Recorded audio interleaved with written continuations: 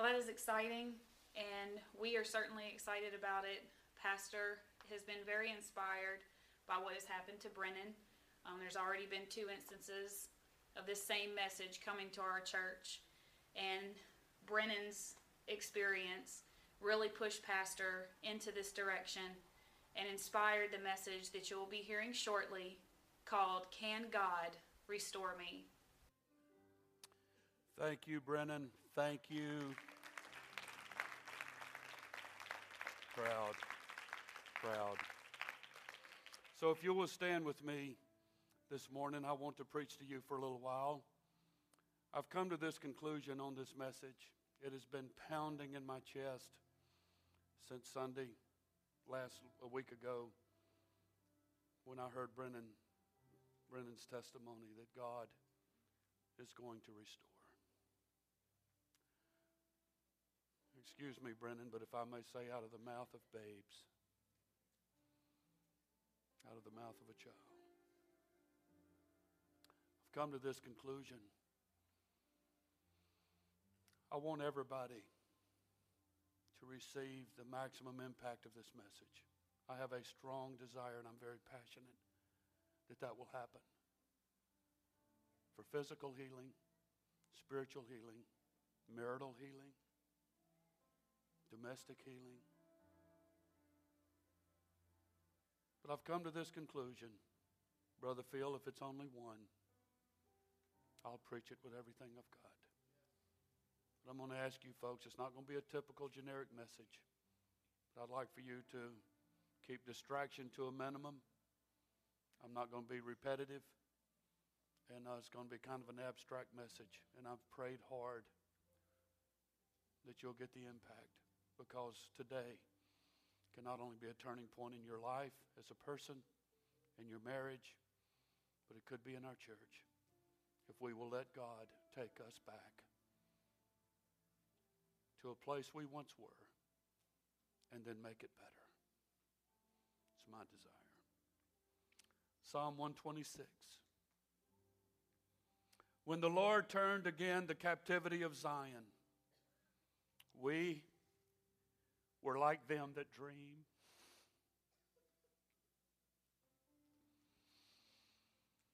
Our mouth was filled with laughter.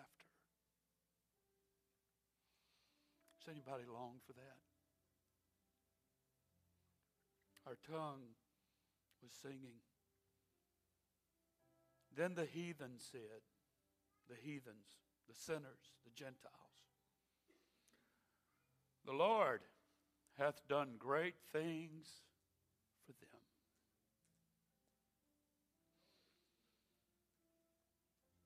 The Lord hath done great things for us, whereof we are glad.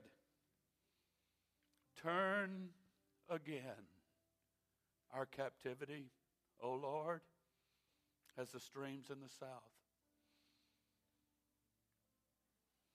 They that sow in tears shall reap in joy. He that goeth forth and weepeth, bearing precious seed, shall doubtless come again with rejoicing, bringing his sheaves with him. I want to tell Grace Church today, I know in my spirit that this time has come. It's here. It's not coming. It's here. It is of utmost importance that you get your head around what the Word of God's about to say to our church. Everybody say, thank God for the Word. I'm preaching, can God restore me? God bless you. You may be seated. In the book of Joel, and you'll need to listen very carefully. I'm going into a part of the scripture that's probably not as well known as others. But I'm going to fast forward from the Psalms to the book of Joel. Joel looks beyond the invasion of Babylon in 70 A.D. to the time when God would heal his land and restore his blessings to his people. where some of this has happened to the Jewish people, the total fulfillment of it is something that Israel is still waiting for, as all of you know. But Joel, Haggai, Zechariah, these guys, they knew that God could drive the invading Babylonian army out of their land. They knew he could do that. As a matter of fact, on one occasion, very obscurely mentioned in Isaiah chapter 37, in one night, God slew 185,000 Assyrian soldiers, and the Assyrian king Sennacherib went home defeated.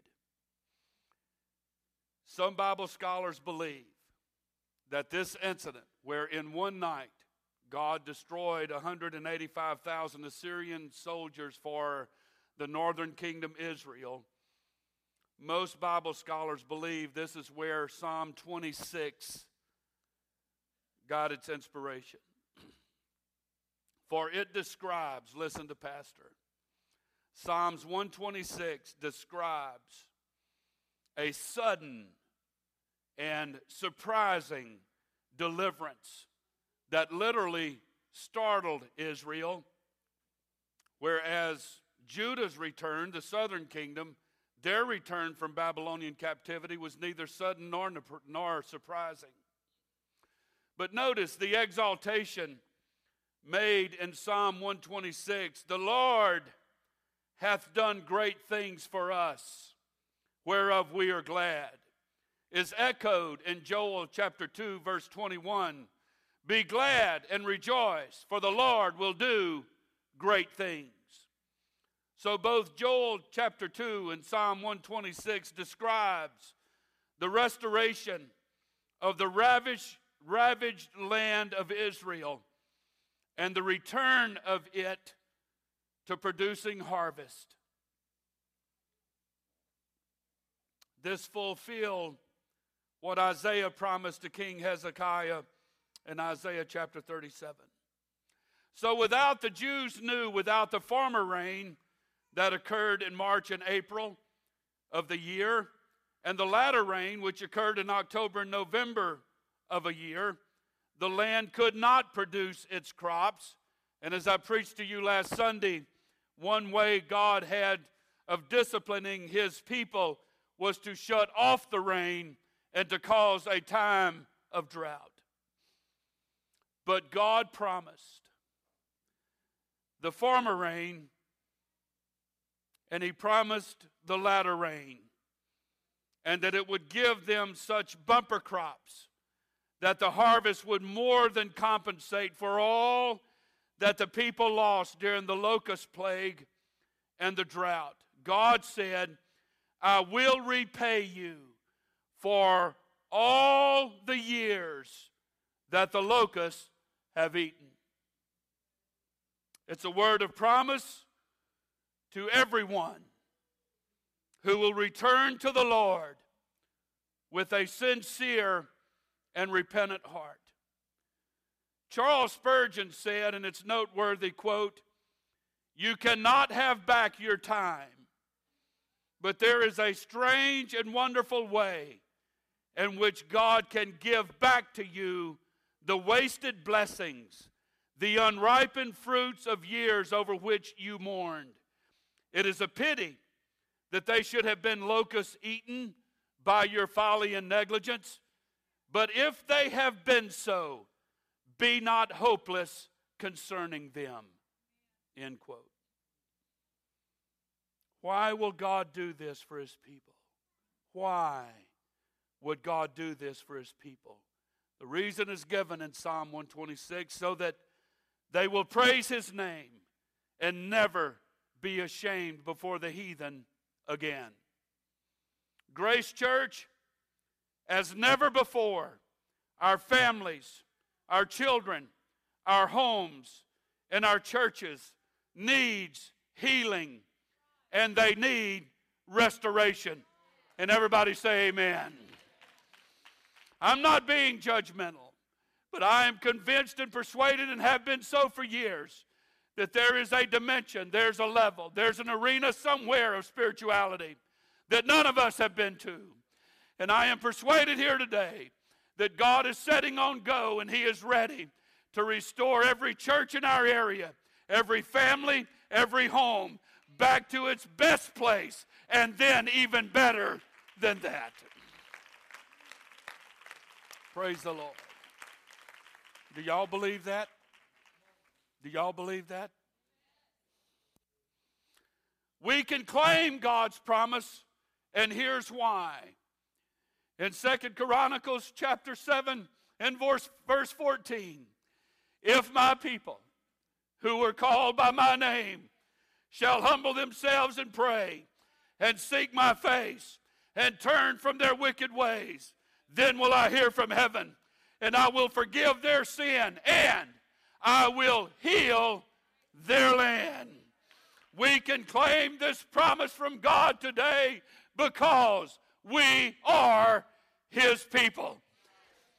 We can claim this promise today because we are His people. Praise the Lord. Everybody say amen. Let's take a brief look at Psalm 126.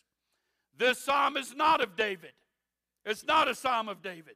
As a matter of fact, it has no title in the Hebrew or any of the other versions of Old Testament Scripture.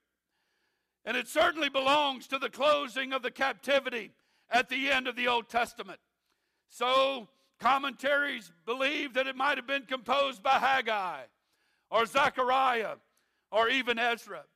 It begins by saying, when the Lord turned again the captivity, when King Cyrus of Persia published his decree in favor of the Jews, giving them liberty to return to their own land and to rebuild their temple and their city, they said, we were like them that dream. I just can't believe this is happening. Not in my lifetime, not in my era of time, not in my family, not in my church, and certainly not in our nation. We were like them that dream. In other words, the news was so unexpected that they doubted for a time the truth of it. They believed it was too good to be true, as some of you may think today, and thought themselves even having their own dream or in some kind of an illusion. Their mouth was filled with laughter. I'll talk about that in a moment. But then they said among the heathen are talking among themselves, the liberty now granted was brought about in such an extraordinary way that the pagans and heathens saw it, that the hand of the great God Yahweh of Israel is the only one that could have brought them back to their place of country and residence. God was the only one that could restore them. I'm preaching against a huge wall of doubt and unbelief and skepticism right now, and I feel it coming back to me from where you're sitting. But I come against it right now in the name of Jesus. God can restore you. He can restore your family. He can restore your home. He can restore our church back to its best place it's ever been, and even better than that. And I have faith, that God is going to bring His word to pass. Hallelujah. Thank the Lord. The Lord, they said, hath done great things for us. They acknowledged the hand of their God. Literally, God alone has given them this enlargement. And then they said, we are glad. This is a mere burst of ecstatic joy. Oh, how happy are we because of what God has done. And I continue to pray that God will begin healing and restoring our families and our churches. The devil has wreaked havoc, some of it because of our own folly and our own bad decision making. Other reasons can be blamed as well. But I know a God that can exceed every circumstance, every problem, every attitude, every mindset. God knows what He's doing. And when God wants to bring about a restoration restoration in an area, God can do it. And I don't care if you believe it or not, or if anybody believes it or not. It's the Word of God, and I'm going to proclaim the Word of God, because with God, all things are possible. With God, all things are possible. It's going to happen to somebody. I prophesy that in the name of Jesus. It's going to happen to somebody, and they're going to be a testimony that God did this. God restored me. God restored my family. God restored my marriage. God restored my kids. It's going to happen to somebody, and it's going to happen in the near future. I prophesied in the name of Jesus. But then the psalmist said, Psalm 126, verse 4, turn again our captivity. Well, once you've been released, how can you be released again? I'm glad you asked. Turn again our captivity, O Lord, as the streams in the south. Literally, turn our captivity is what's in the original. The word, again, is inserted by the translators and conveys an idea which is not necessarily in the original. It is simply a prayer that God would turn their captivity. That is, looking on their captivity as not completely ended, or as in one sense still continuing, that it might please Him wholly, or completely turn it, or end it. This is a saying that there is still a part of the people who this promise has been made to, but for some reason they are still in bondage. So while a considerable part of the nation had been restored, and while an order had been issued for the restoration of all the Jewish captives back to their native land, it was still true that a portion of them remained in exile. And the prayer is that God would intervene. That God would intervene on their behalf and complete the work. I am here to submit to you today. I'm not going to rejoice over a backslider here and there and say God has delivered us when they come back to God. I'm not going to rejoice over an unchurched person coming in 2 or 3 at a time. I'm not going to be happy, and neither will God be happy until they're all restored. And I'm here today to issue my own edict to every backslider in this area. It is the will of God that you be restored. It is the will of God that you come back to Him. It is the will of God that you be as fervent as you ever were, and even more. You may not have gotten the news, but God has offered you deliverance. God, I feel the Holy Ghost.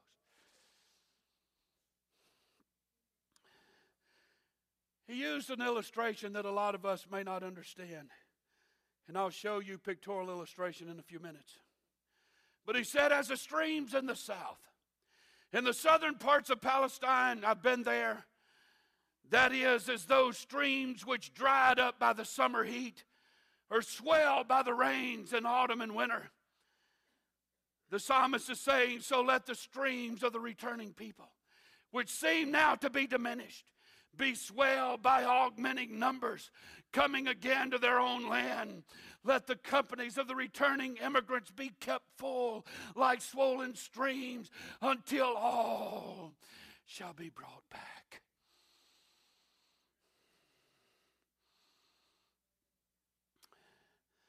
I preached to you several Sundays ago about does God still love backsliders. I'm going to preach that message again this year, Lord willing. You ain't heard the end of that one. I'm going to preach it again.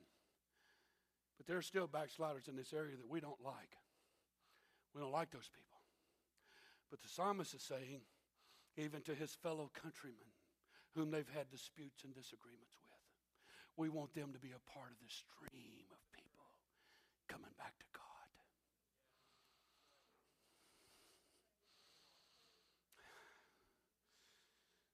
They saw, these Jewish people saw the benefit of humbling themselves under the mighty hand of God.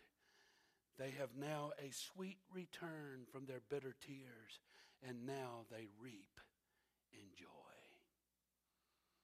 They are restored after a long and afflicting captivity to their own country, to peace and to happiness. And then he said, he that goeth forth and weepeth bearing precious seed. The metaphor seems to be this. Listen very carefully. Some of us are there and have been there. A poor farmer has had a very bad harvest. A very scanty portion of grain has been gathered from the earth. The seed time has now come, and it's very uncompromising. Out of a famine of last year, only a precious little seed has been saved to be sown back into soil that is still stricken in famine. And he does it in hopes of a crop. But the badness of the present situation almost precludes the entertainment of any hope of the future whatsoever. But he must nonetheless sow, or else there will be despair and hunger, and his own family will perish if he don't sow seed.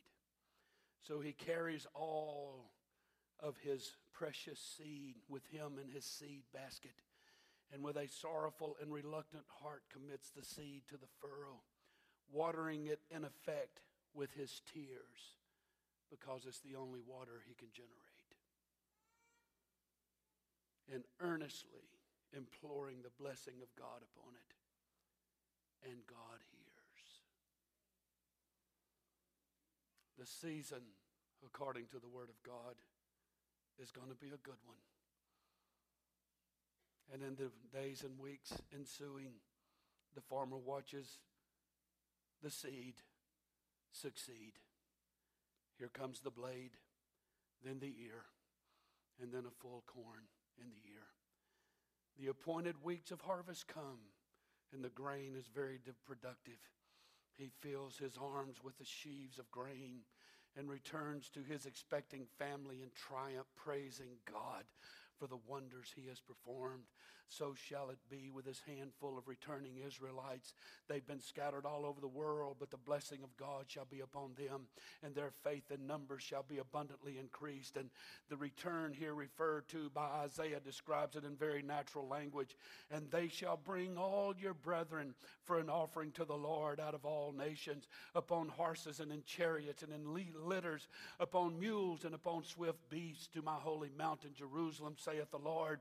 As the children of Israel bring an offering in a clean vessel into the house of the Lord. I can't help it, Brennan. I can't help it, man.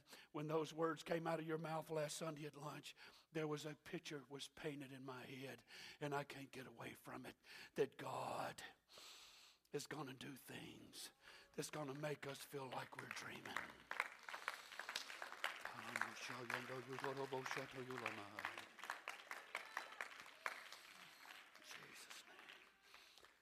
Notice, I skipped this verse, but I told you I'd come back to it.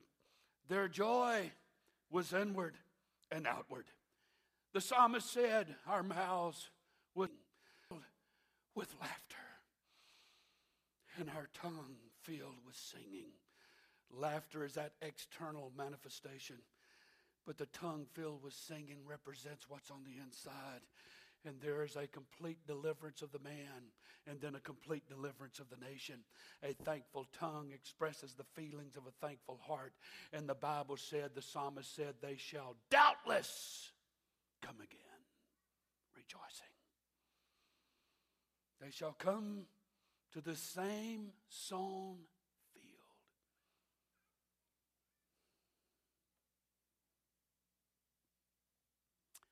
You have said, sitting in my office, in my living room, or me sitting in yours, that Brother Murphy, it's impossible for my family to ever be restored. Some of you have even said, I don't even give the church a whole lot of hope. There's so much trouble. There's so much division. There's so much separation. But I want to tell you folks here today by the word of the Lord, if God can take an obstinate, rebellious, stiff-necked people called Jews and disperse them to the four corners of this planet for 2,000 years and bring them back to their homeland, What makes you think God can't do that for you? I've heard from the Lord. I've heard from God. Now, if you want to sit there and continue to doubt it and say, I ain't going to let it happen, I don't want certain of my family members back, well, then you can live as you please. But I prophesy today in the name of Jesus, there's families sitting here right now that's going to experience a restoration. I don't know who you are. I wished I did. But you're going to walk in here one Sunday arm in arm with some of your family members that you have think right now is virtually impossible, because I know what God can do, and I'm speaking unto you the word of the Lord.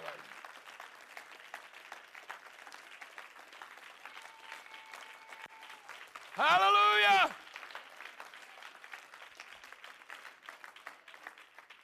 I may have to turn my mic off, or if y'all can quiet me down a little bit. But when the Bible said their mouth was filled with singing and their tongue with laughter, I mean, good to see you, man. Glad you're here today. Absolutely. Good seeing you, man.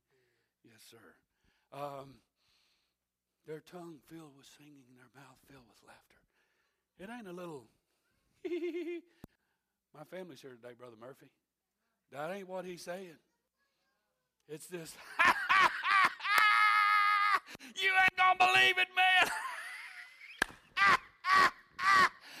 My family's here today. Now, y'all sit there and look at me like you want to, but this is what I see. I believe we're going to see people running and dancing and shouting and rejoicing because God has done what we think is impossible, and we are going to be like those that dream. It's a dream come true, and I just can't believe it.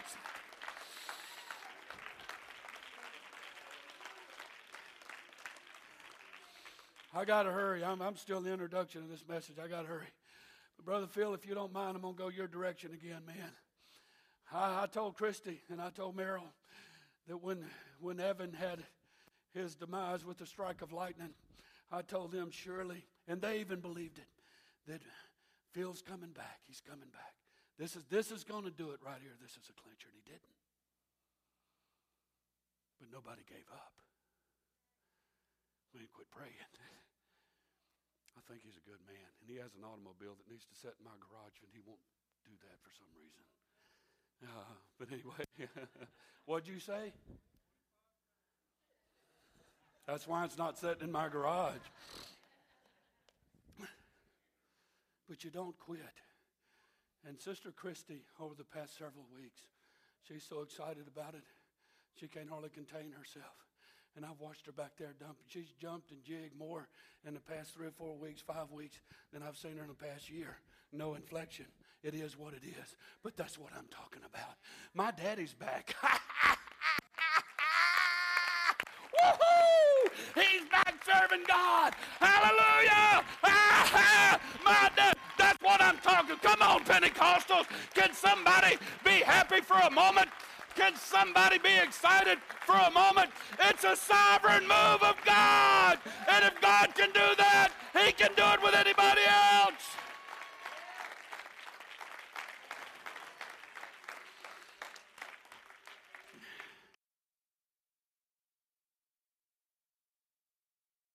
Field.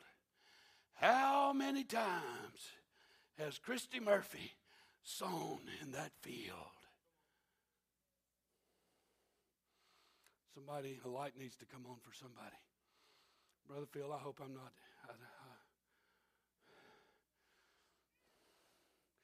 How many times have you prayed for the same people? Do you realize when God released Israel, or Judah in this case, to go back to Israel, that place had been in a time of famine for years? It was a desolate land. And you'd think, my God, if God is going to deliver us from captivity, at least we can go somewhere where we can grow a crop. This is the field that we planted 70 years ago and got nothing.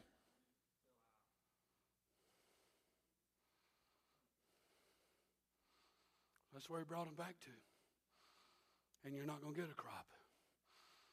unless you take the seed that barely survived your last famine and plant it.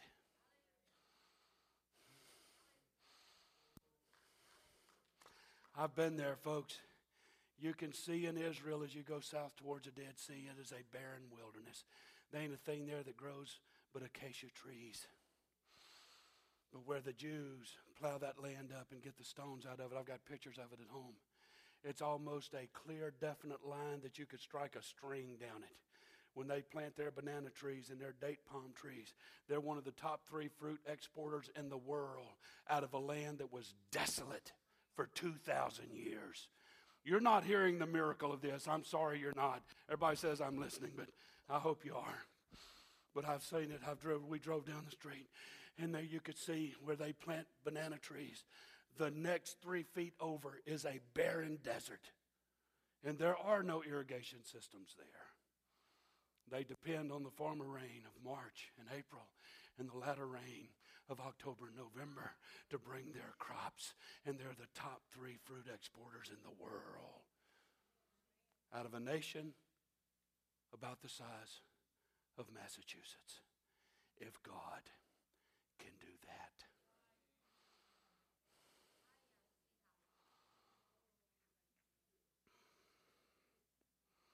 So you go back to that dry, parched land.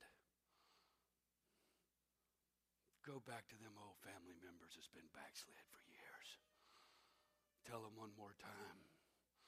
Tell them one more time. Just in the past several weeks, just in the past 2 or 3 weeks, different people from this church have come to me and said, Brother Murphy, I went and had dinner with a backslider. I went and had so-and-so with a backslider. Why? I don't know. I just feel like I ought to do this. And they're open. They're open. But we sit here thinking, God can't do it. Their conversion isn't entirely up to them. Now, God don't force and He don't coerce. But, buddy, He can sure use signs and wonders. Let me move on. I've got a long ways to go and a short time to get there. The Bible said they came with rejoicing. Tears will be turned to joy. The rich harvest will wave. The farmer will thrust in his sickle and reap, and he will gather the golden grain, and his wagon will groan under the burden, and the sheaves will be carried forth with songs of joy, and he will be abundantly rewarded for his toil, and he will see the fruit of his labors, and he will be filled with joy. We can detect in the word of Psalm 126 a sigh of relief. The release from captivity in Babylon was like a dream come true. The people knew about the promises of the return to Israel, but when the actual moment came, and every one of us here are guilty of saying, God's going to. Well, eventually that moment comes where He does. I know in my spirit that moment has come. It's here. All of us have known unhappy, disgruntled Christians. Now, this is where I'm going to start talking to you. Someone said one time that, and I quote, we think of the much maligned Puritans, that they have been wrongly labeled as stern, serious, and grim. People say they never crack a smile. I know some Pentecostals. One particularly sober-minded person was eulogized at his funerals as a saint who never committed a pleasure.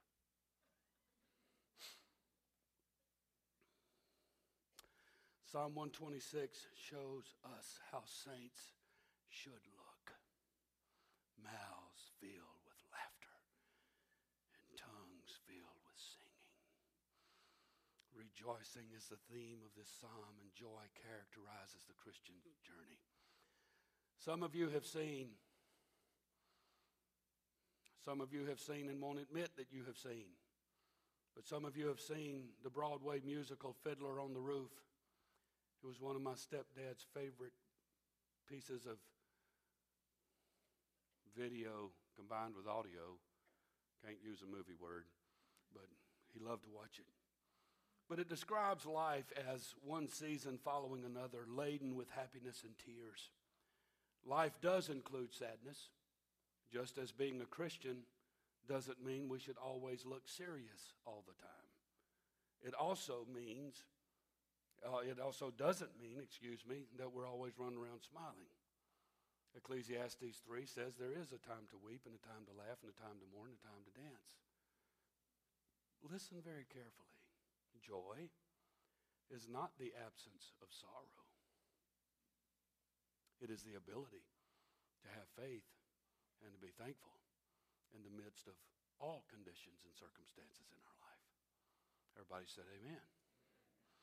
Joy is as unpredictable as the one who gives it. So much so that C.S. Lewis, the much-quoted minister of yesterday, titled his autobiography, Surprised by Joy. Joy is the outcome or the byproduct of the Christian life. We don't generate joy in our life. God does.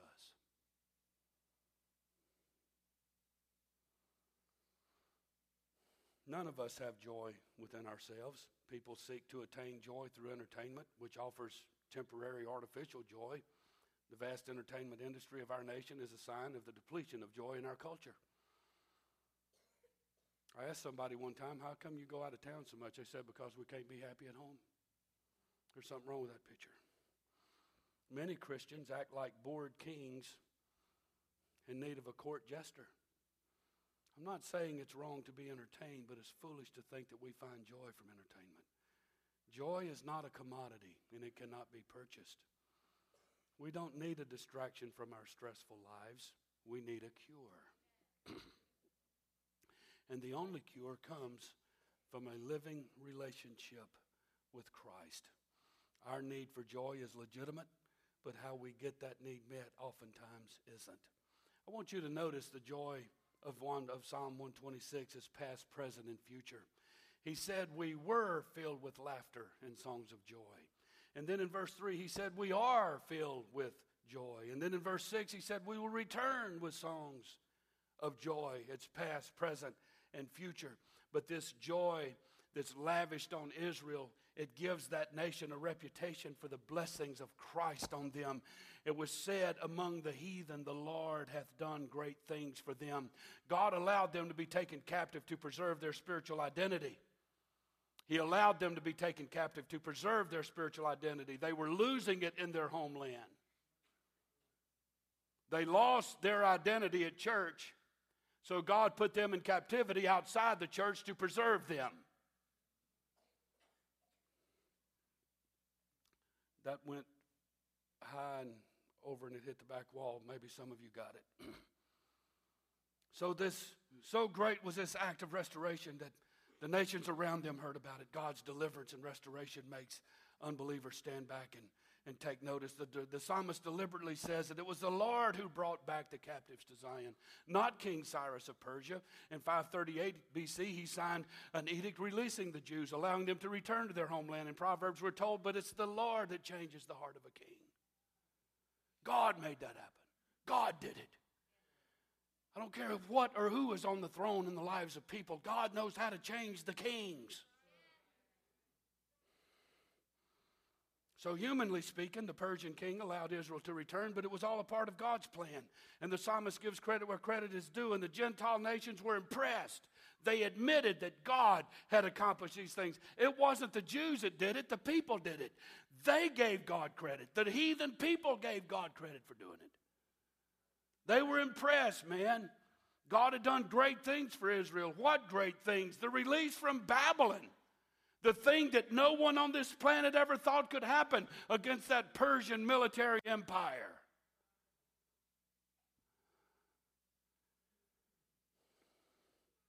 But there was so much more. And we discover these great things every time we read the Bible. Every divine act was a miraculous intervention. Eugene Peterson writes, quote, joy has a history. Joy is the verified, repeated experience of those involved in what God is doing. God is nurtured by living in such a history, building on such a foundation, end quote. One reason for rejoicing is that we know God isn't going to change. His way of working with us isn't going to change. God's system isn't going to change. God will never stop loving us. Verse 4 of Psalm 126 asks God to restore the nation's fortunes. Some restoration has occurred, but a fuller measure is desired. An analogy is made. The psalmist asked that the nation be restored like the streams in the south or the streams in Negev. The Negev is a desert land. You can see the picture. You get the picture. It's a desert land, and it means dry. The waterways are bone dry most of the year. But notice what happens in the rainy season when God brings the rain. That's the same place, from the same angle. Just in 2 or 3 rains, that's what happens to dry, parched land that people have sown in time after time after time. But when God brings the rain,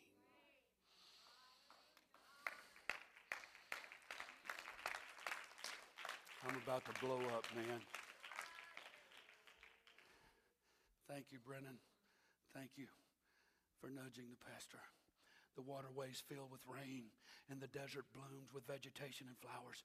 Just as rain restores the Negev, God restores us. He will bring rain to our drought-stricken lives. When the Jews returned to Israel from Babylon, they were allowed to renew the patterns of their former way of life, which included rebuilding the temple in Jerusalem and reconstructing a wall of defense around the city. We're giving comforting assurance in verse 5 that those who sow in tears shall reap in joy. To sow tears is a reference to death. It was a common way of referring to burial. Even Jesus used the imagery when he described death as a seed buried in the ground, a parched, dry ground. And it gets under the soil and it dies. No hope, so one would think. But that seed, something happens underground that we can't see. And new life begins to sprout out of it. The grave is not the final word. The past isn't the final word. Your transgression isn't the final word. Your bad decision making isn't the final word. Things that have happened to us that have left us scarred and bruised isn't the final word, because we can rejoice even in the face of death, because we have hope for restoration and the promise of eternal life. Sorrow may be sowing, but rejoicing will be our reaping. Jesus said, "Blessed are those who mourn, for they shall be comforted." The release from Babylon was like being raised from death to life. And Psalm 126 assures us that though we weep, we will rejoice. In Gethsemane, in the Garden of Gethsemane, Jesus sowed tears for a world lost in sin. But in another garden, he destroyed the power of sin by conquering death, hell, and the grave. Homecoming and harvest are God's promises to his people. God weeps with us so that we may someday rejoice with him. Because of Jesus' death is not the end of life. Your past isn't the end of your life. Your transgression isn't the end of your life. Why? Because Jesus said, "Because I live." You're not hearing me today. Jesus said, it has nothing to do with your past. It has nothing to do with your sin. It has nothing to do with your decisions of the past. He said, because I live, you shall live also. My. Praise God. Jesus said, I am the resurrection and the life. They that believe in me shall never die. Jesus took the worst deed of history, being the cross and being crucified on it, and then turning it into the greatest victory. There will be an end to mourning. God will wipe the tears from our eyes. We will come rejoicing, bringing in the sheaves. The image here is of harvest time. Sheaves are bundle of grain cut and gathered together. The joy in the harvest was a highlight of the year and a time of great blessing. Joy is essential to our life. It is the experience of knowing that we are loved and that nothing in this world can take that love away. And we often discover joy in the midst of sorrow. And it's during the most painful times of our lives that we become aware of a spiritual reality that's larger than ourselves. And it enables us to hope.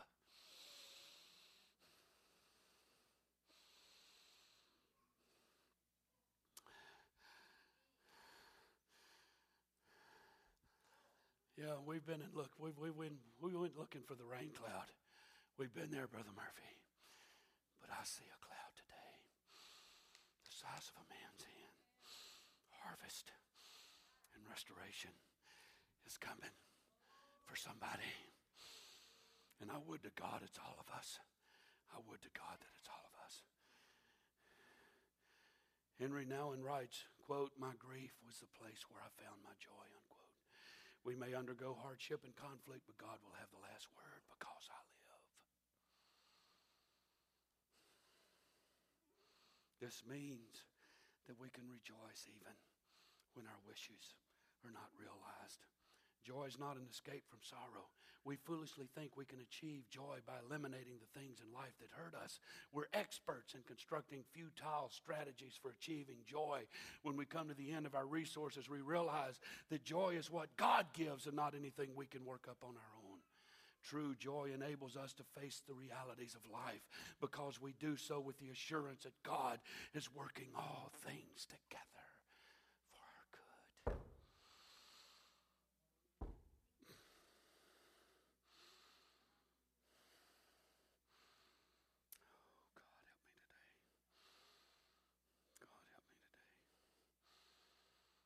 Folks, we must believe His promise. We must believe His promise. Let me read the prophecy, one of the prophecies that was prophesied to Israel. And most of it now has already been fulfilled right before our very eyes. Joel chapter 2, verse 15, blow the trumpet in Zion. Blow the trumpet in Zion. Sanctify a fast and call a solemn assembly. Gather the people, sanctify the congregation. Assemble the elders, gather the children and those that suck the breast. Let the bridegroom go forth of his chamber and the bride out of her closet. Let the priest minister. Let the priests, the ministers of the Lord, weep between the porch and the altar, and let them say, spare thy people, O Lord, and give not thine heritage to reproach, that the heathen should rule over them. Wherefore should they say among the people, where is their God? We've prayed this for years here in our church. Then will the Lord be jealous for his land and pity his people. Yea, the Lord will answer and say unto his people, behold, I will send you corn and wine and oil, and you shall be satisfied therewith. And I will no more make you a reproach among the heathen. But I will remove far off from you the northern army, and will drive them into a land barren and desolate, and his face toward the east sea, and his hinder part towards the utmost sea, and his stink shall come up, and his ill savor shall come up, because he hath done great things. Notice. Fear not, O land, be glad and rejoice, for the Lord will do great things. Be not afraid, ye beasts of the field, for the pastures of the wilderness do spring. For the tree beareth her fruit, the fig tree and the vine do yield their strength. Be glad, ye children of Zion, and rejoice in the Lord your God, for he hath given you the former rain moderately, but he will cause to come down for you the rain, the former rain, and the latter rain in the first month. And the floors shall be full of wheat, and the fat shall overflow with wine and oil. I will restore the years that the locust hath eaten, the cankerworm, and the caterpillar, and the palmer worm, with my great army which I have sent among you. And you shall eat in plenty and be satisfied, and praise the name of the Lord your God that hath dwelt wondrously with you, and my people shall never be ashamed. Notice what happens after restoration. Notice.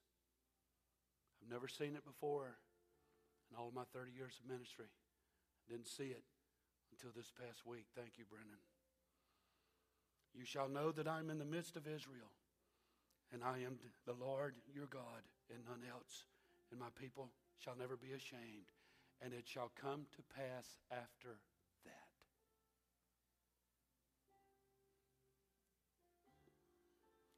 but I will pour out of my Spirit on all flesh.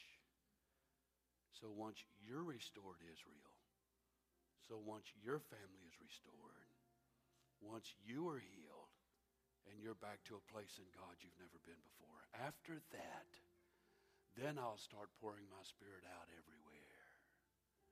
But you have to be restored first.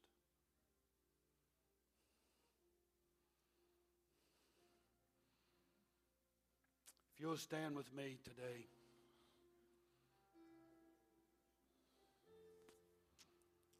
There's people here today, I'm going to say this very fervently. I haven't quite given up on your marriage. There's people here today, I haven't given up on your kids. You may have, and sometimes you act like you have. I haven't. I'm not a hero, but I just putting a lot of faith in God.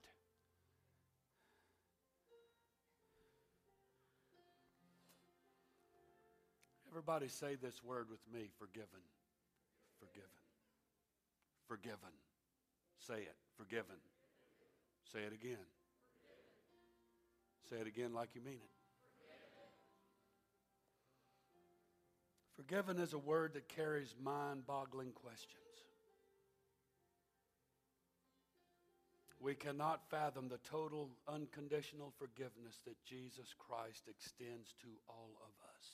Listen, we all get second chances. You don't know what it's taken for me to stand behind this pulpit. I want to run around this building as fast as my old 56-year-old body will take me. Forgiven. Forgiven.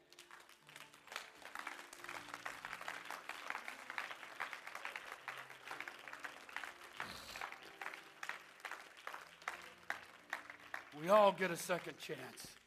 Phil, the New Testament says there's therefore now no condemnation to them who are in Christ Jesus.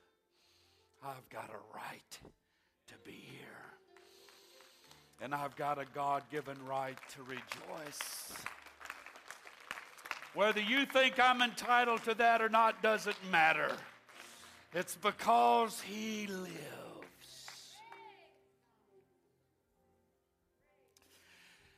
You're not hearing me. Jesus said, because I live, you shall live also. It has nothing to do with you. It has everything to do with Him because He lives. Many people overcome their past mistakes by God's grace and become what God purposed for them. God is not interested in what we once were. He's interested in what we can become. Moses killed an Egyptian, but God gave him a second chance to lead the Israelites out of Egypt. Paul was a zealous persecutor, but he got a second chance. God's forgiveness is amazing and mind-boggling, but true. Think about Jonah. He had an encounter with God, but chose to run. He had a future, but chose to deny it. He paid a dear price to resist God and do his own thing, spending 3 days and nights in the belly of a fish. But in Jonah chapter 3, verse 1, the Bible said the word of the Lord came to Jonah the second time.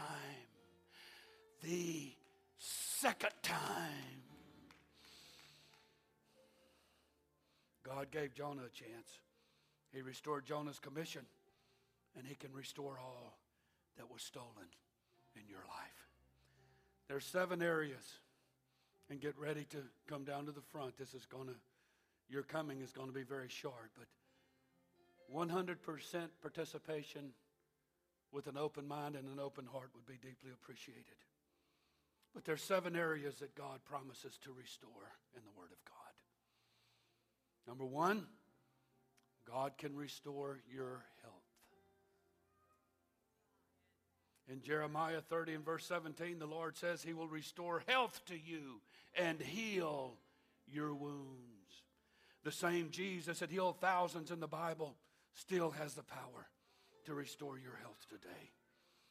He has a power to restore your life.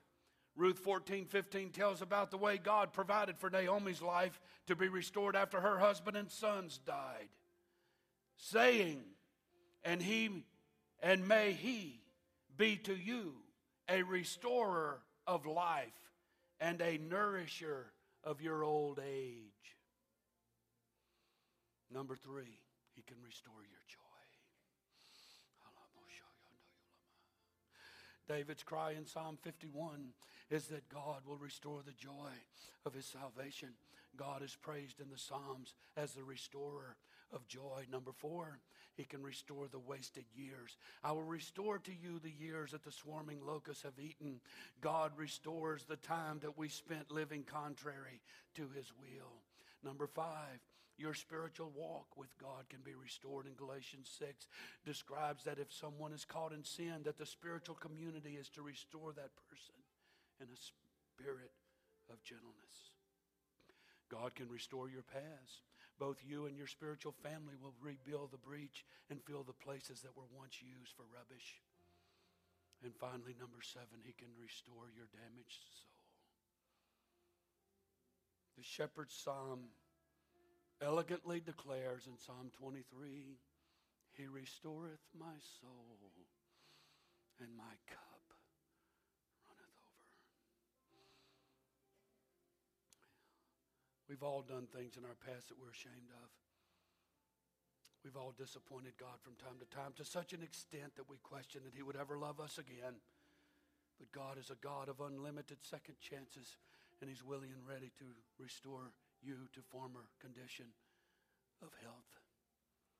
Joel 33 verse 1, moreover the word of the Lord came unto Jeremiah the second time while he was yet shut up in the court of the prison, saying, thus saith the Lord. God goes on and promises things in verse 6, but I will bring it to health and cure, and I will cure them, and will reveal unto them the abundance of peace and truth. He said, and I will cause the captivity of Judah and the captivity of Israel to return, and I will build them as at the first.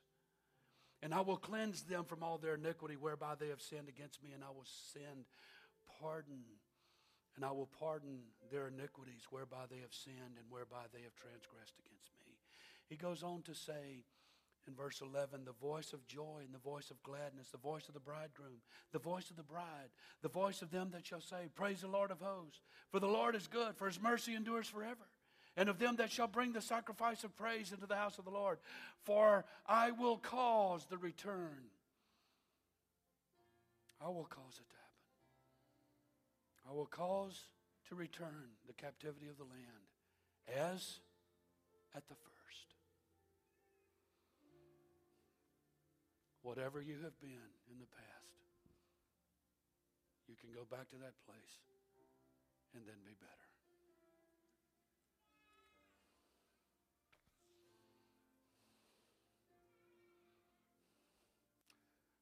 God wants to speak here right now.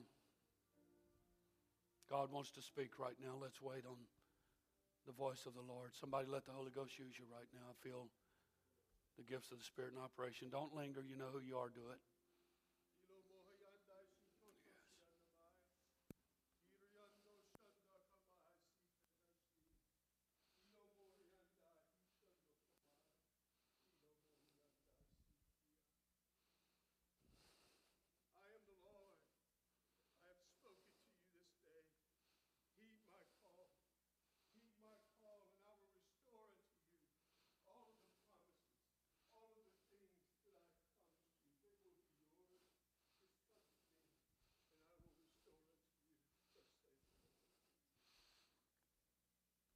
We just heard from the Lord.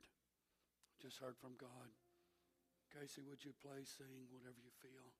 I'm going to ask everybody to come up to the front. I want you to come open-hearted and open-minded to receive this promise from God.